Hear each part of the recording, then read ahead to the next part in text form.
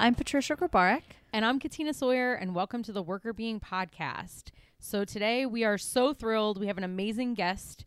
We have Dr. Nikki Blacksmith on the show, and she is a co-founder and co-CEO of Blackhawk Behavior Science, which is the world's leading expert in understanding and leveraging team human capital for accelerating startup growth, diversity, and success. So Nikki, we're so happy to have you here today. How are you doing?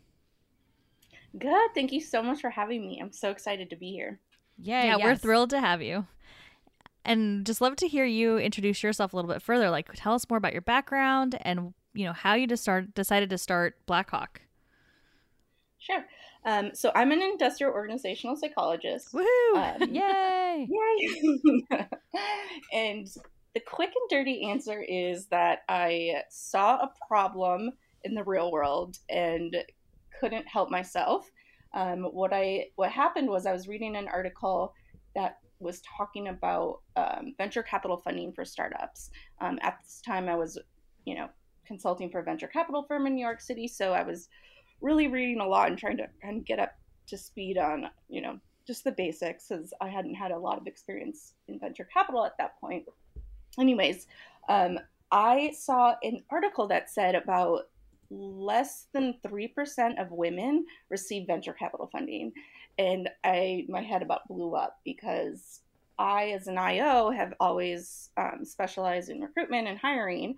And in the hiring world, that would be completely illegal. So to me, I was just like, how is this happening? Why is it happening? There's got to be a solution. We can fix this.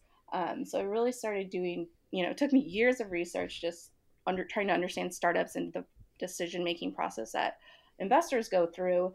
And eventually I realized we can use all the IO psychology science to address some of the issues that are happening and hopefully reduce that gap and diversify the entrepreneur field.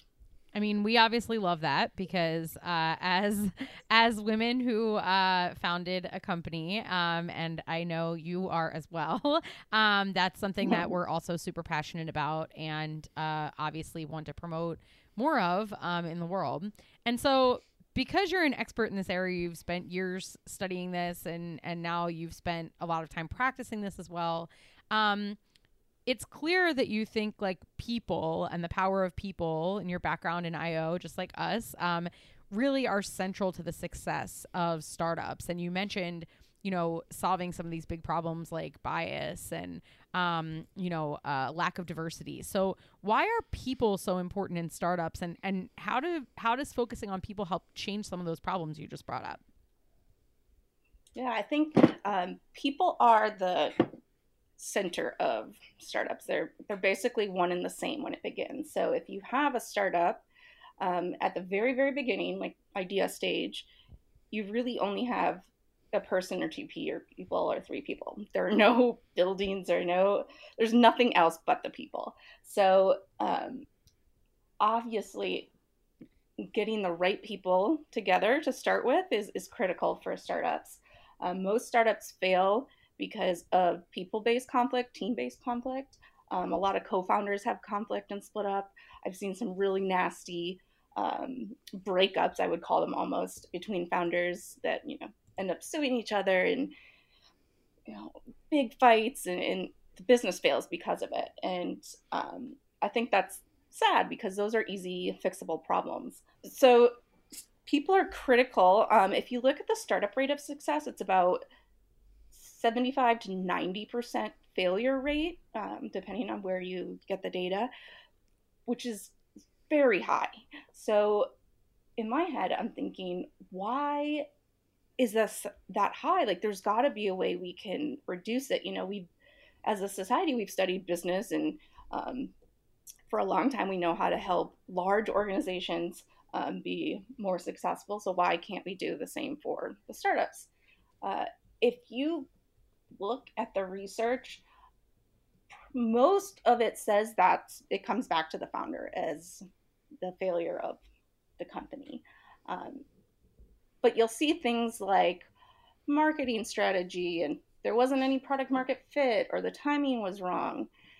And to me, those are probably reasons why the startup failed. But if you go back to the basics, like there's somebody behind the marketing strategy and behind the product development.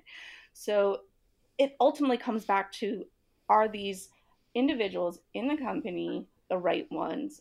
And are they, you know, building a team that's going to grow together in a healthy way, get along over time, and tackle a lot of challenges. Well, when you were talking about the breakups, I was like, Katina and I can never break I up. know. I was like, you're scaring me. Stop it. If we're getting on the verge of a breakup, Nikki, we're going to be calling you and being like, don't let us break up. Help us. Help us. Couples counseling, please. There was one startup. I mean, the reason they broke up was because they had 3 founders, and each founder kind of had their own idea of what the startup was going to be. So having that like shared mental model and that overlap of, you know, where you're going, where you're starting, I would say start there. And it sounds like you two are already there, so you're ahead of the curve. Yay. Yes, that's true. I mean, we definitely did like a visioning activity back in September, and we both went in separate rooms and like wrote down all this stuff, and we came back and it was like almost identical. It was kind of it was wild. Yeah. Yes. So thank you for making us feel better. Yes. It's a simple thing, but you'd be surprised how often that conversation does not happen. I can imagine. But on the note of what you're talking about with like the people and getting the right people in place, I guess there's a couple of questions that stem from what you were saying there. So like the first one is like, how do startups attract those right people, and how do they create cultures where the people actually want to be there and they're happy and they're thriving and they're doing what they need to be doing to make the organization successful? Like, what do you typically see?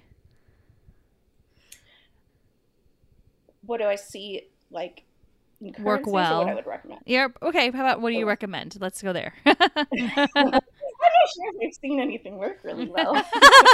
Okay, so what would you tell them to do, since no one's doing this well? I mean, we're still in the infancy of integrating, you know, people science into startups. Mostly, if you just Google it on Amazon, you'll get things like marketing and finance and product development, but rarely will you ever see, you know, teamwork and team building and things like that.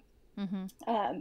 What I would say, what I always recommend to startups, and when I've seen it start off well, I've seen a lot of start off well, and it's hard to define success with a startup because you got to wait like 5 or 10 years to see if it pans out. But start by defining the core values. And this goes to the culture piece as well. So a lot of times people think when they're starting a company that they don't need to think about the culture or the values of their company until they start hiring a bunch of people, because they kind of bucket into the HR branch. But if you ask me, I think it's probably one of the single most important things a founder can do, because it creates boundaries and parameters for them to work within. And it helps, you know, if you have, say, like, these are our values, and a customer comes to you with a project, it's very lucrative. If they don't fit in your values, I mean, for the company, that would be, you know, not a great decision to go forward with that. But if they have those values in place and they can see how it doesn't align with what they're trying to do very easily, then, you know, it's a lot easier to make those decisions. And beginning from the start to build a culture is critical. You know, my co-founder and I, we sat down and asked ourselves, you know, eventually we're going to be an employer, right? And as I was a psychologist, like, what kind of employer do we want to be? What kind of company do we want to be? What do we want to stand for? And we spend a lot of time thinking about that. But now every decision we make comes back to, you know, is this who we are? Does this fit in with what we're trying to do? And it also, like, once you start bringing on employees, it creates a level of empowerment you wouldn't normally see with the decision making, because they know where the boundaries are. And a lot of times in startups, people don't know where the boundaries are. So that's where I would start, I think, is start by defining the core values of the company. Like, what do you stand for? What are you going to do? Why are you doing it? And then make sure every decision is aligned with that moving forward. That creates a way to create a culture like intentionally, instead of what I see a lot of times happen is startups get together, they don't think about, the people-based concepts because it's soft, it doesn't bring in money right away, and they end up, I think we all saw Uber, as an example in the news a while back, and they had a terrible culture of sexual harassment and unethical behavior. And likely that stemmed because there was never a point where they defined what the culture was. So it just kind of unraveled. I never worked at Uber, so I don't know, but seeing it from the outside, that would be my guess. Yeah, it's really interesting that you're bringing all that up because I think we have talked a little bit about culture, but we should probably talk about it more. One thing I do think is really interesting, like you were saying about being aligned and having those kinds of conversations where things can just sort of happen, but you're not really cognizant of it. So like we had a conversation about what we want to be doing, like task wise, like where we want to focus our efforts and energies and whatever. And we realized that a lot of the time we were spending was actually not aligned with what we wanted to do. And so it was just an interesting thing of recognizing like, oh, if this is what we want to do, then we should do more of that and less of these other things. Right. And it's such an easy thing, but if you don't like make it explicit, you can fall into a pattern where you're kind of not paying attention.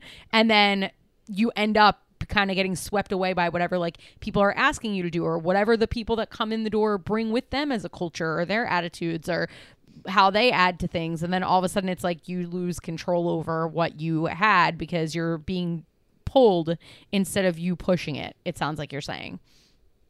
Yeah, I think that's a way better way to describe it than I described it. Absolutely. And I think one of the things too that I didn't mention, but once you have those values and those things in place, probably the second most important thing that's, I would say, not talked about enough is self-awareness for the leader. So the leaders, the founders, they have to model those actual behaviors that they're trying to encourage and reinforce. And so having a really realistic like look at oneself and reflection upon, am I behaving in a way that I want my employees to behave? Am I representing these values that I hope to reinforce in my company? But self-awareness is of course a lifelong journey, but I think it's way more important for a startup leader, because that is almost the definition of the company. Everyone's going to look to them to see, how should I behave? How should I act?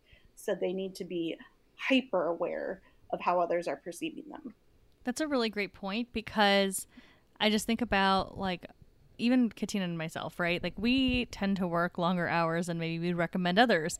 And if we get to a place where we are an employer, we don't want to create a culture where people are working really long hours and, leading towards burnout. We want to make sure that our culture is one that obviously espouses our values, the values of everything that we are educating people on and wanting to focus on. And so but you can't tell people like, oh, no, you need to only work, the basic number of hours and then send emails in the middle of the night, right? Or work really late yourself and stay, like, let's just say if you're in a physical space, stay in the physical space long past everyone else, right? Be there before everyone else arrives every single day. So then you're starting to show that actually, maybe we should all be working that hard. And even if you truly do not want your team to be doing that, they will probably start to follow suit, and you'll create a dynamic where people think that they need to be there all the time or whatever, right? But in this example, like when it comes to things like burnout, and co-founders and founders tend to get very obsessed with their work because it's their passion, right? That's why they're doing it. But they need to know, like, if they want to create an environment where people have balance, you have to also show what it's like to have balance. And that's just a very salient example for myself, but it leads to a question that I had around what people do in startups to support employee well-being. So like, what are some good practices, innovative practices that you've seen where even though startups are kind of high pressure in some ways, what have what are good founders doing to support the employee wellness, or what are you recommending people do? Yeah, so what I've seen, and hopefully we see more of a shift in this way. And by the way, I do the exact same thing, your example. So I need to watch that myself as well. But anyways, the things that I've seen that have worked well and that I recommend start with kind of like a basic philosophical or humanitarian type of viewpoint, is that we're all people and we're not evolved to work in a building for all day long. Like that's just not our background as human beings. So we have to really take into consideration like what does it mean to be a healthy human being, and what kind of environment do we need to build to encourage the wellness that. And when I say wellness, define it as truly understanding what creates a positive environment and healthy environment for people. I can give you a good example. I used to call it dungeon or the jail cell, but it was this office, and you would go in it, and all you saw was like a long hallway of offices. All the doors would be closed, and there weren't really any windows because it was made out of repurposed old building from something else that wasn't designed to be an office building. And I think I physically felt my like levels of vitamin D go down, and I could feel it in my body, like the fact that I just didn't have light for 40 hours every week. It took a toll. And so thinking about the person from a holistic standpoint, not just work, like what is it, the physical, mental, emotional aspects of wellness, and bringing and integrating those into the workplace, I think is a really cool way that I've seen companies start to address how to improve wellness. Another really innovative thing that I've seen, and I don't know if I would really call it innovative as much as it's just not done right now, like in workplaces, is that we focus on the process and learning rather than the outcome. So a lot of times what happens in organizations is that somebody might make a mistake, and then the leader gets upset, and that person from then on there out is working in fear that they're going to mess up and they're going to get yelled at.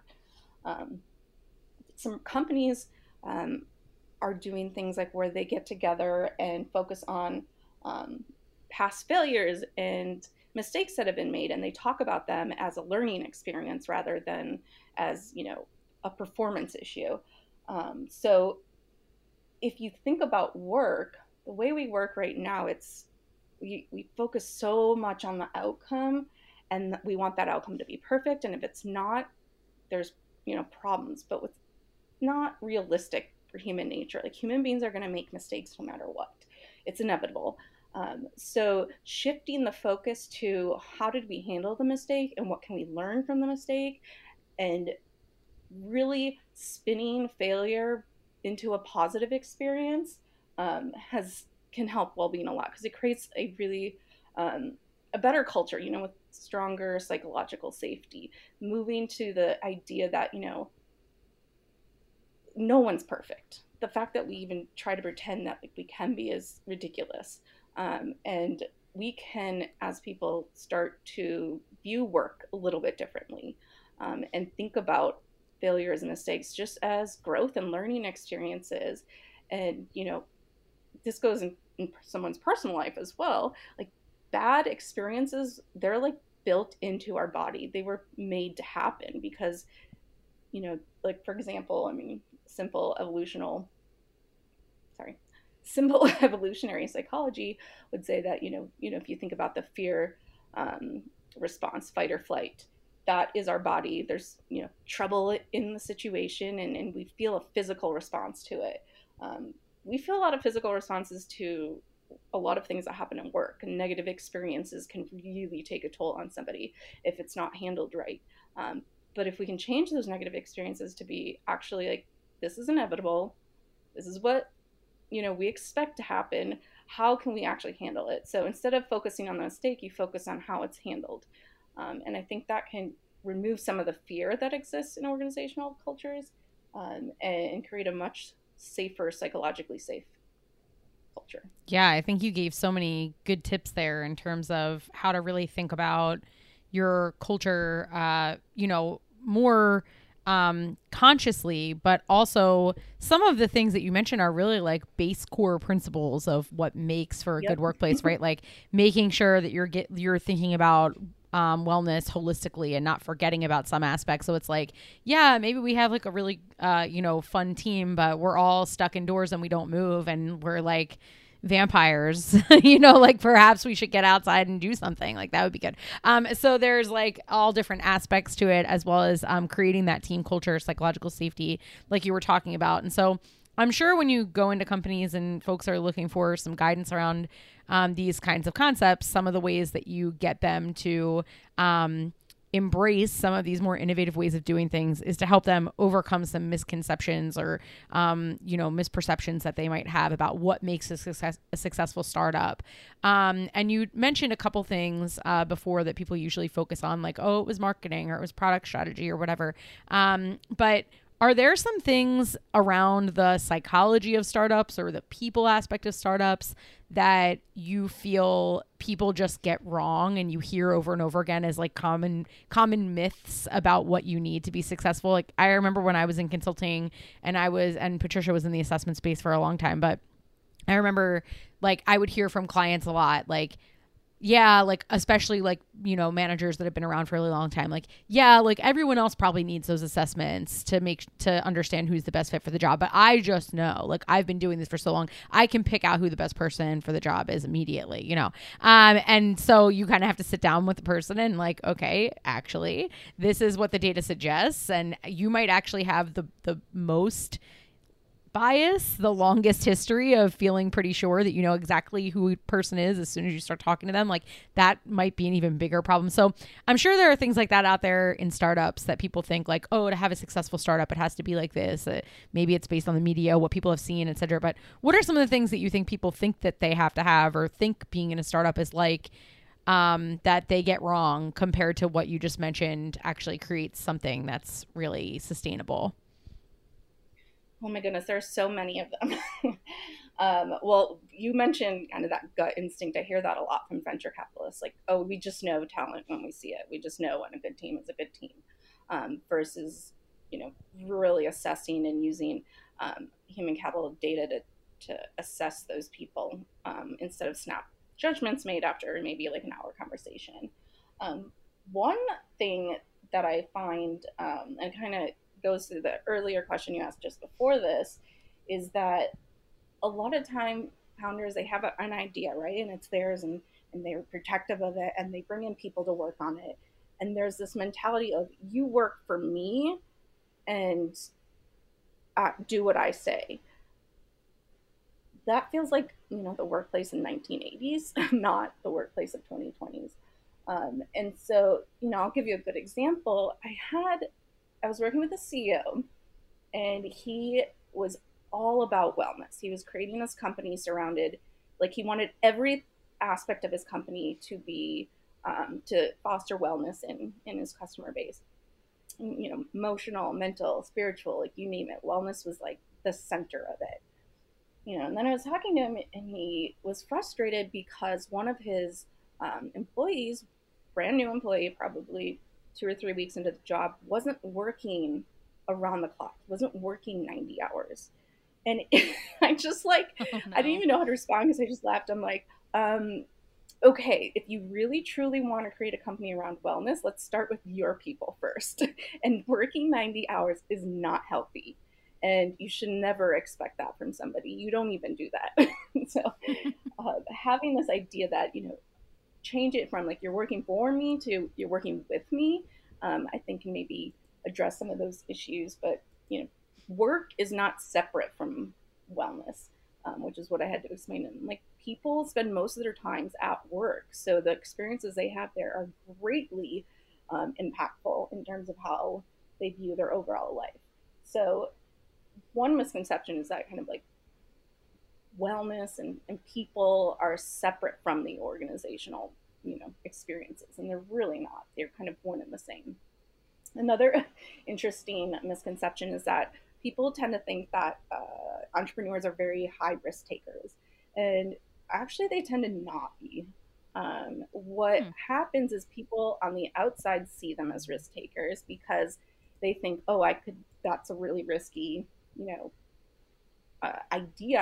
I would never do that myself. How, I'm so surprised that somebody's doing that. Um, but what's happening behind the scenes is they're taking calculated risks. So for myself, if you just, saw me and my co-founder and we started this company, you might think, oh, that's super risky, but we know what we're talking about. We have a PhD. We've been thinking about this stuff for years. We've been working on this stuff for years. Like, it's not a huge risk. We're not just like creating a new app and jumping into a space where we have no expertise. If I was starting a beauty company, maybe that would be very risky for me because I don't know anything about it.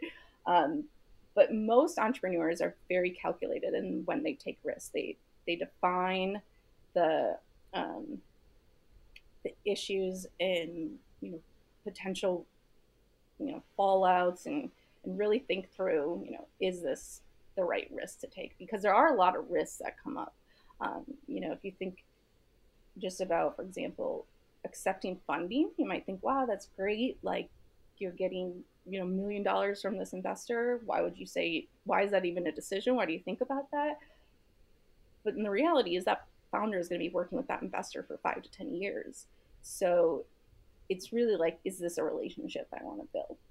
And so having that understanding before the risk, they define and confine the risk parts of it and make that calculated risk.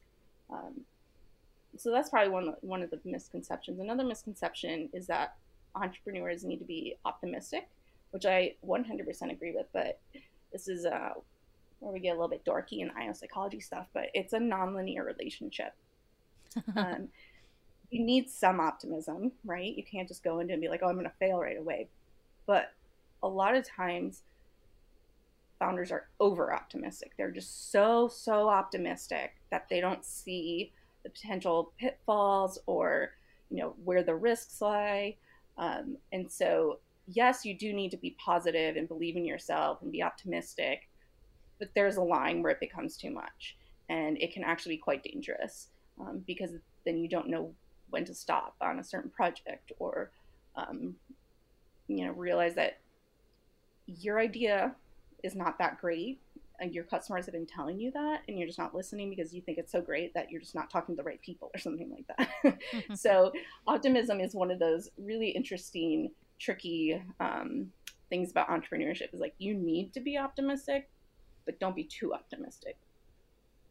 And that feels kind of tied to the risk-taking piece, right? Like, if you are too optimistic, then you might not take a calculated risk. You might take a random risk because you feel super positive.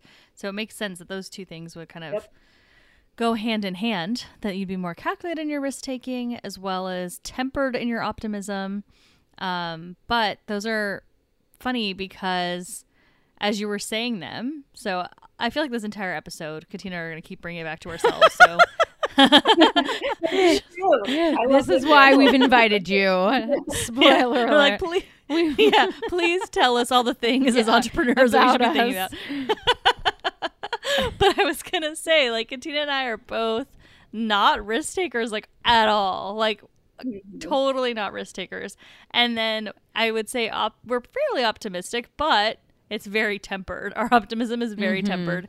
So it's really interesting to hear you talk about that. The PhD territory. Yeah, that's true too. It's always like it's complicated. Like, what's the forecast? It's complicated. Like we have a lot of confidence in our skills and abilities to do we know what we're talking about, and we know we can do what we need to do, but we also recognize where our weaknesses are, and we don't want to overlook those and just be like, they'll be great. So like, I think that we try to be realistic, I guess, is part of the like tempering or something, which maybe is helpful. Yeah, and also, I think, I don't know about you all, but as going through, doctoral program, you get trained to think critically and to question things.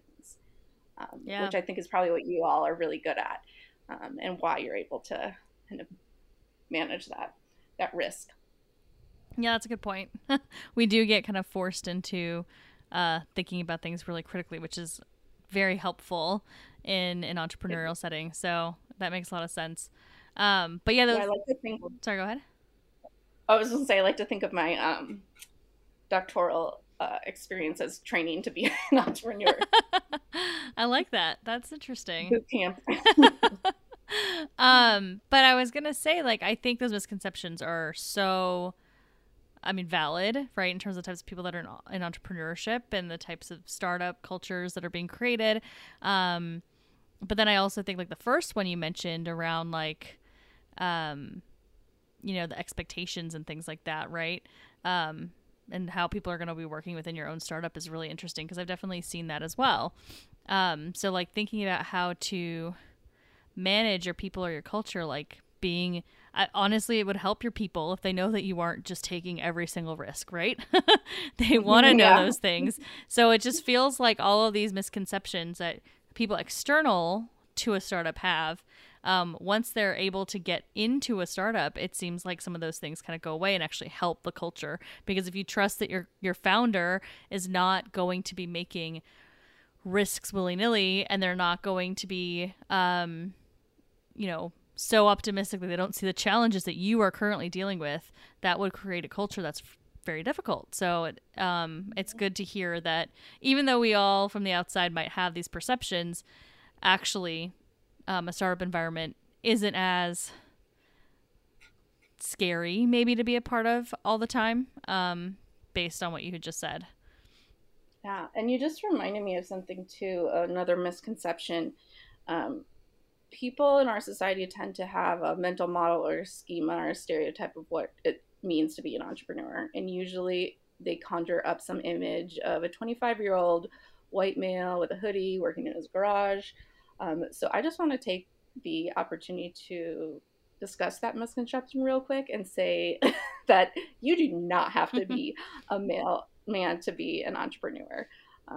There are a lot of women entrepreneurs out there. Their personalities vary so widely. There's no one size fits all. So I think we need to get rid of that misconception, and I hope IO psychologists can help with that, showing that, you know, gender really has nothing to do with how somebody performs. And I think the age piece you called out is also interesting, because I do think you're right. A lot of people think it's some kid that, oh, like, you know, there's working out of their parents' garage, so they don't have to worry about money and they can just jump in. But a lot of people that start businesses are starting them because of issues and things that they've seen in the market through their experience. So they're not necessarily the like 25-year-old kid down the street, right? They're probably have some experience, some level of experience to be more successful. You need to understand your market. At this.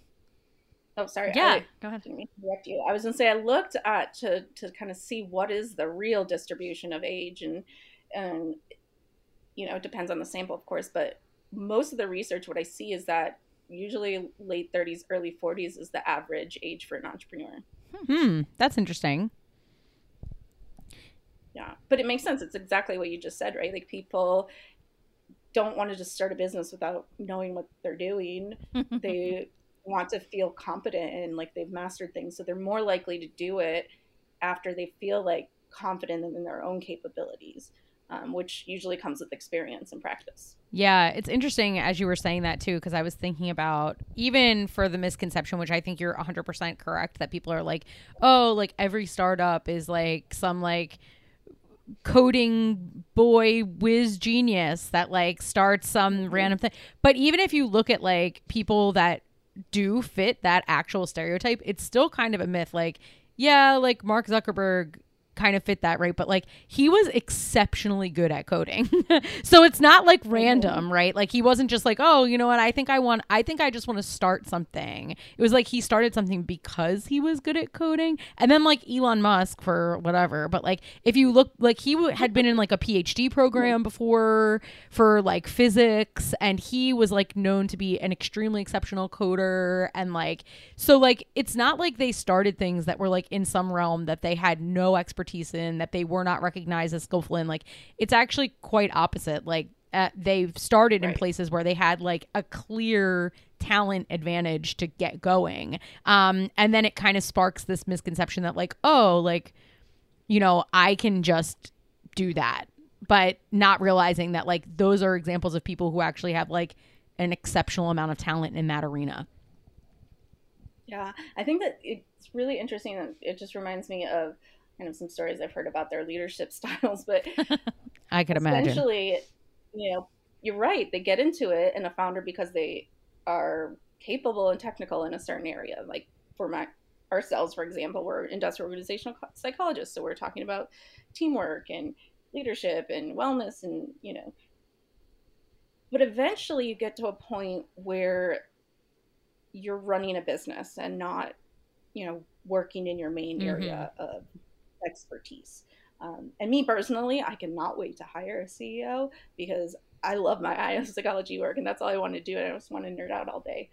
But most founders have a very hard time giving up that role because it's so glamorized and, you know, there's prestige in being the CEO, but also they don't want to hand over control or let somebody else take it. It's very hard to, you know, hand it over when you basically put all your, I hate cliches, but like blood, sweat, and tears into it.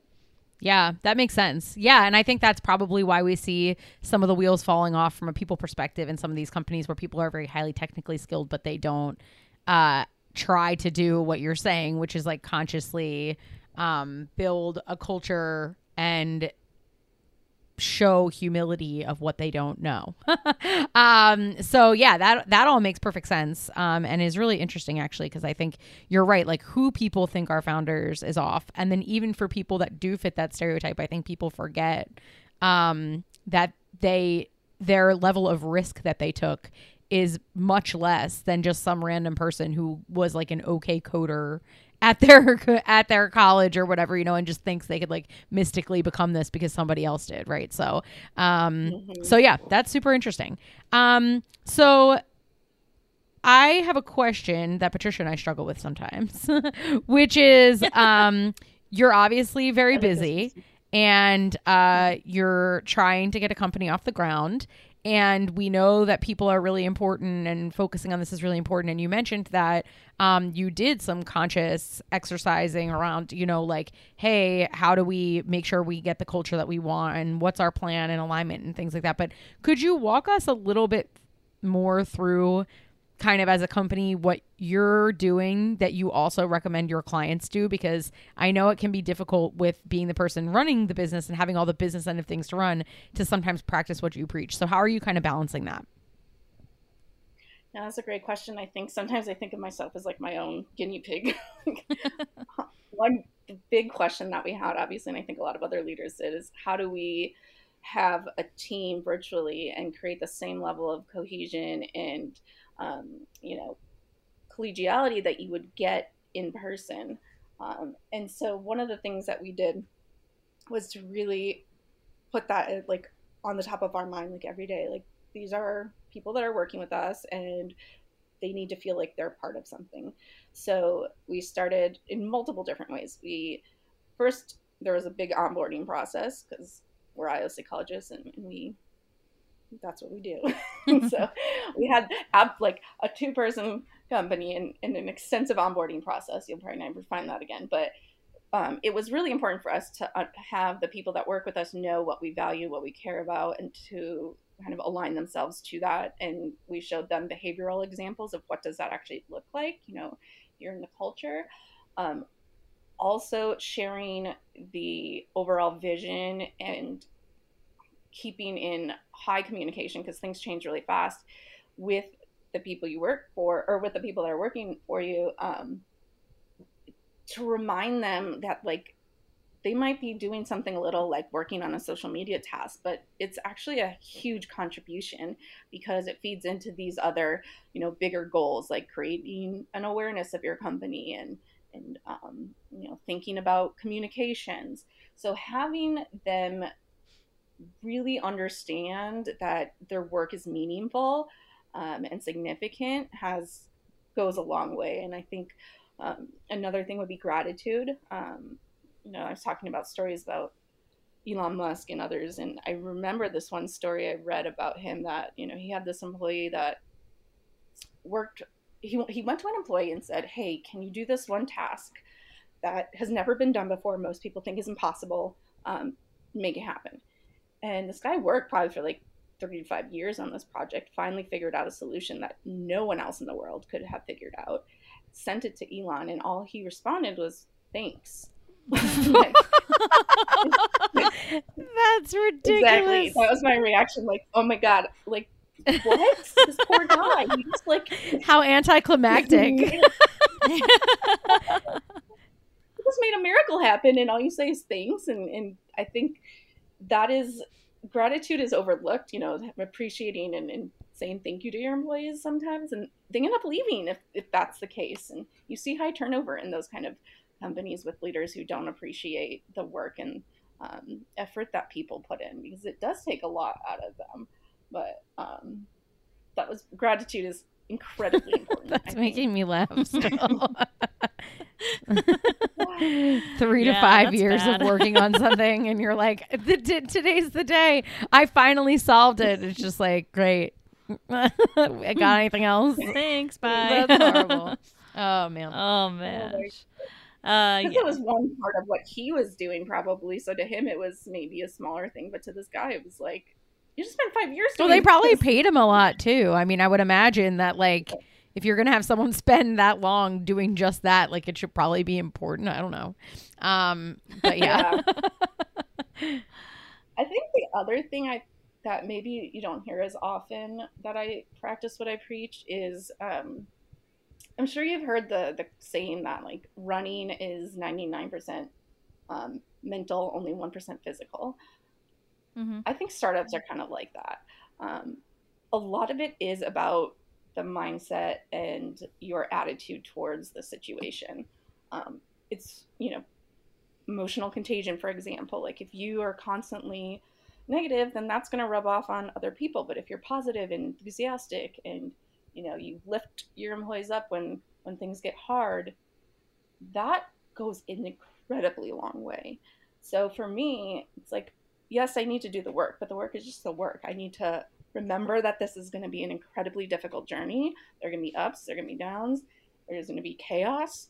And I just need to not be, not complain, not be negative, and really just enjoy the trials and tribulations that you experience, because it's kind of like nothing you would ever experience, in other, I mean, you guys know, you've been doing it.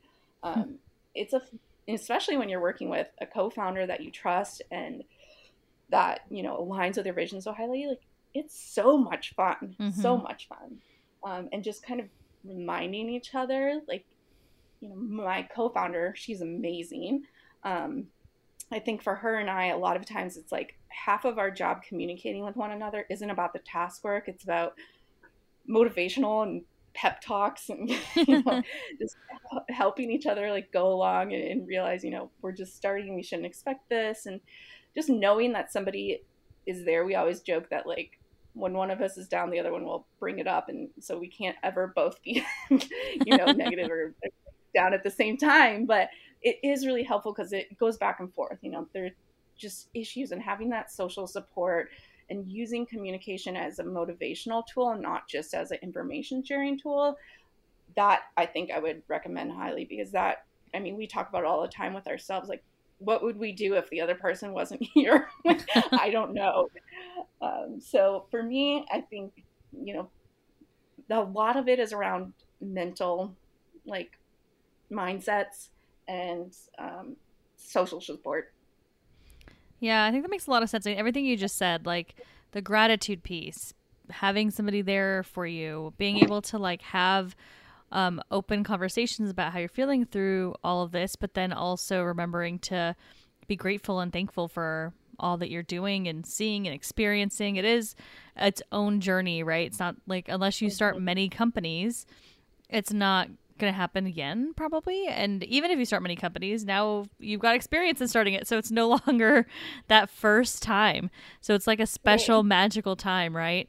And so I really like that advice, like making sure that you're taking that time to enjoy it, appreciate it, and then also be grateful for the people around you and all that they're doing and helping with. And that obviously will lead to, as we've talked about many times on the podcast, gratitude can lead to so many good things, both for personal wellness, team cohesion and wellness as well.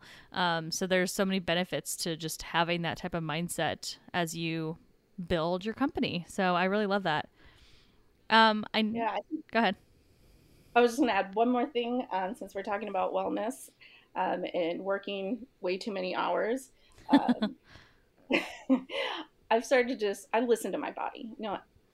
When it says go to sleep, Nikki, I go to sleep, because the work that's going to come out of my brain when I'm groggy and tired is not even close to the quality that I could produce, if my brain was rested. So I have a really difficult time with the 40-hour work week. And I like that we're moving away from it, because you can't force yourself to work if you're tired. Go take a nap. Your brain will produce and you'll do it faster too when you're ready and fresh. So a lot of people just push through. My advice is to listen to your body and stop when it tells you to stop. Yes, that would be our advice too, for sure. Whether we listen to it every time is a different story, but yeah. I think that it is true, right? We know if you're not well, if you're not taking care of yourself, if you're exhausted, you're not going to be performing at your peak anyways. So why push yourself further? Especially as a founder, you have the flexibility to kind of set that timeline, right? So try to make it healthy as you're doing it. So I know we're kind of getting close on time. I wanted to ask you if there's anything else you just wanted to share with us about your work, about yourself, about startups and wellness, before you wrap up. Well, I could go all night, so that's not a question you should ask me. I can't think of anything without going on another hour tangent. But I would say that I'm really excited to bring in IO psychology, because I think it can have a big impact on the entrepreneurial ecosystem. And so I encourage other IO psychologists, if they're listening to this, to start to investigate, the entrepreneurship and startup world, to be a part of that and to contribute to the science. That is awesome. We love that. And also want to be a part of that. So that's very exciting. And we have one more question for you, which is a fun question, or we think it's fun. We always think our fun questions are fun, whether or not the guests think they're fun. We don't know. But the fun question is, you are an amazing female entrepreneur, but I'm sure you have many, many strengths that you stand out for. But everyone usually has one or two things that are very specific strengths that they stand out for. So what would those who are closest to you say is your superpower? That's an easy one. They would probably say it's a deadly combination of passion and focus. I have this ability to just sit down and get in the zone. To be in the flow is very easy for me because I'm doing what I love every day. But when I get in that zone, nothing else around me is happening. And it's funny because when I was in grad school, I had a classmate who kind of sat by me when we were doing work, and she would start talking to me, and I would just nod and say yes, and she would think I was responding to her, but my brain was just not there. It wasn't listening to her or anything, but I would just yeah, whatever. And so she finally was like, Nikki, I need your attention, turn and look at me, and now I'm going to answer you a question. Because I can really take anything in the environment, any kind of distraction, and it's just noise, background noise to me. I'm in the task 100%, and being able to focus like that is really awesome to get projects and work done. Not a lot of people can do that. My sister is extremely jealous and tells me that in her head it's very loud and noisy and messy, and she doesn't understand how I can do that. But that's a good superpower. Yeah. I like that one. Sure. That's awesome. Well, and also because it stems from the fact that you love what you're doing. So that's exciting. Yeah. Yeah. It's funny that you say that, because I actually am similar. And I think my husband wants to smack me half the time. He's just like, look at me, you're not paying attention, smack, like trying to get me to focus, right? Because I'm just sitting there and I'm not and I will do the same thing. I'll just be like, yeah, and he's just like, what did I just say? Repeat what I said. And I just told him, and I say again, and he knows I'm not listening because I'm in the zone for something. So I totally understand. Mine's always that I say I'll be done soon. Like Brennan will be like, when are you going to be done that? And I'll be like, I'll be done in 10 minutes. And then like 10 minutes go by and 20 minutes. And he's like, are you done yet? And I'm like, I need 10 more minutes. And he's like, oh my God. Like he's just learned, like, if I'm in the middle of doing something, he's like not even going to try to get an estimate of when I'll be done, because I'm like, I have very wishful thinking that I'm going to be done things faster than I am. And so I'll be like, no, like, I want to go to the grocery store too. Like, don't go without me. I'll be 10 minutes, but it's definitely not 10 minutes. So that would be, I think he would probably want to kill me for that, but yes. Yeah, that's amazing. Well, Katina, we always have to answer our own fun questions. Oh, yeah, but I forgot. Since we have each other on the phone, I kind of feel like you should tell me mine, and I should tell you yours. Oh, my God. Ooh, that would be fun. Oh, my gosh. Wait, I have to think about this, though. Okay. Because you have a lot of things that you're really good at. I know. You have a million things you're really good at. But I'm going to say the one that stands out as, like, you're very unique about, like... because I think you and I have a lot of overlaps in terms of I think so follow too. through, things like that. But the one thing that I think that your unique superpower, on top of your many others, is your ability to like plan and schedule your day and stick to that plan and schedule. Like it always amazes me. I know, but it amazes me. I just look at your calendar and I'm like, oh my gosh, she knows exactly what she's doing at every single point of the day, and you actually do it at that point in the day. Like I cannot do that. That's not me. I love schedules so much. I am a freak. When I was little, I used to ask my mom to make me a schedule every day. So, and I would follow it. Like I would really follow it. And then like when my brother was born, he didn't want to follow a schedule. My mom thought there was something wrong with him. She brought him to the doctor and she was like, he won't follow our schedule. And the doctor was like, he's like 2. Like, what are you talking about? And she was like, we follow a schedule every day. We love our schedule and he won't do it. And the doctor was like, okay, like this one is the weird one. He is normal. Like there is something wrong with her. So yeah, I've always loved a schedule. That's a really good one. I do love my schedule. You're correct. So I think you have a very okay, I'll say again, I'm trying to pick something that is not like you have a million things and maybe something that's like not overlapping, right? I feel that you have a very good artistic eye for seeing things that like look good and look pretty, and you're very good at like syncing technology and understanding how to make things look good through the lens and like make them look like professional and like polished, and like you're very good at like creating nice pretty looking things that are like up to date and cool. Like our whole like social media presence would be so ugly if I was in charge of it, and you're very good at that. Well, thank you. Well, this is like a warm and fuzzy. I love it. Oh my yeah. goodness. So that's it. Now that we've just complimented each other. Yeah. Nikki, thank you so much for joining us. It was really fun to have you here. As you can tell, like we loved everything you were talking about because we immediately related it back to ourselves, which as humans, we are super self-centered all the time. And that's what people do. But we love it. And it was really interesting. We didn't know we were going to do that, by the way.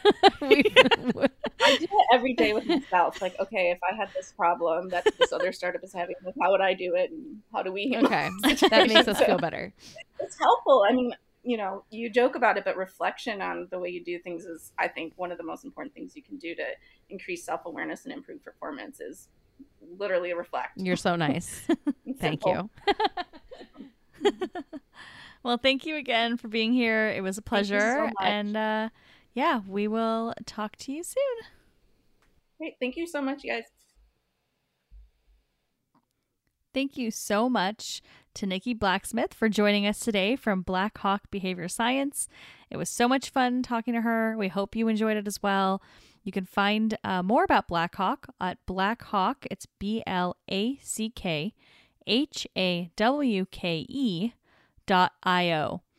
We'll have a link, of course, in the show notes, so feel free to go check out their website and their different social media presences. And as always, if you have any questions, concerns, thoughts, feedback, please reach out to us. You can find us at contact@workerbeing.com. You can also go on our website, workerbeing.com, go on social at workerbeing, and we'll see you next time. Thanks for listening.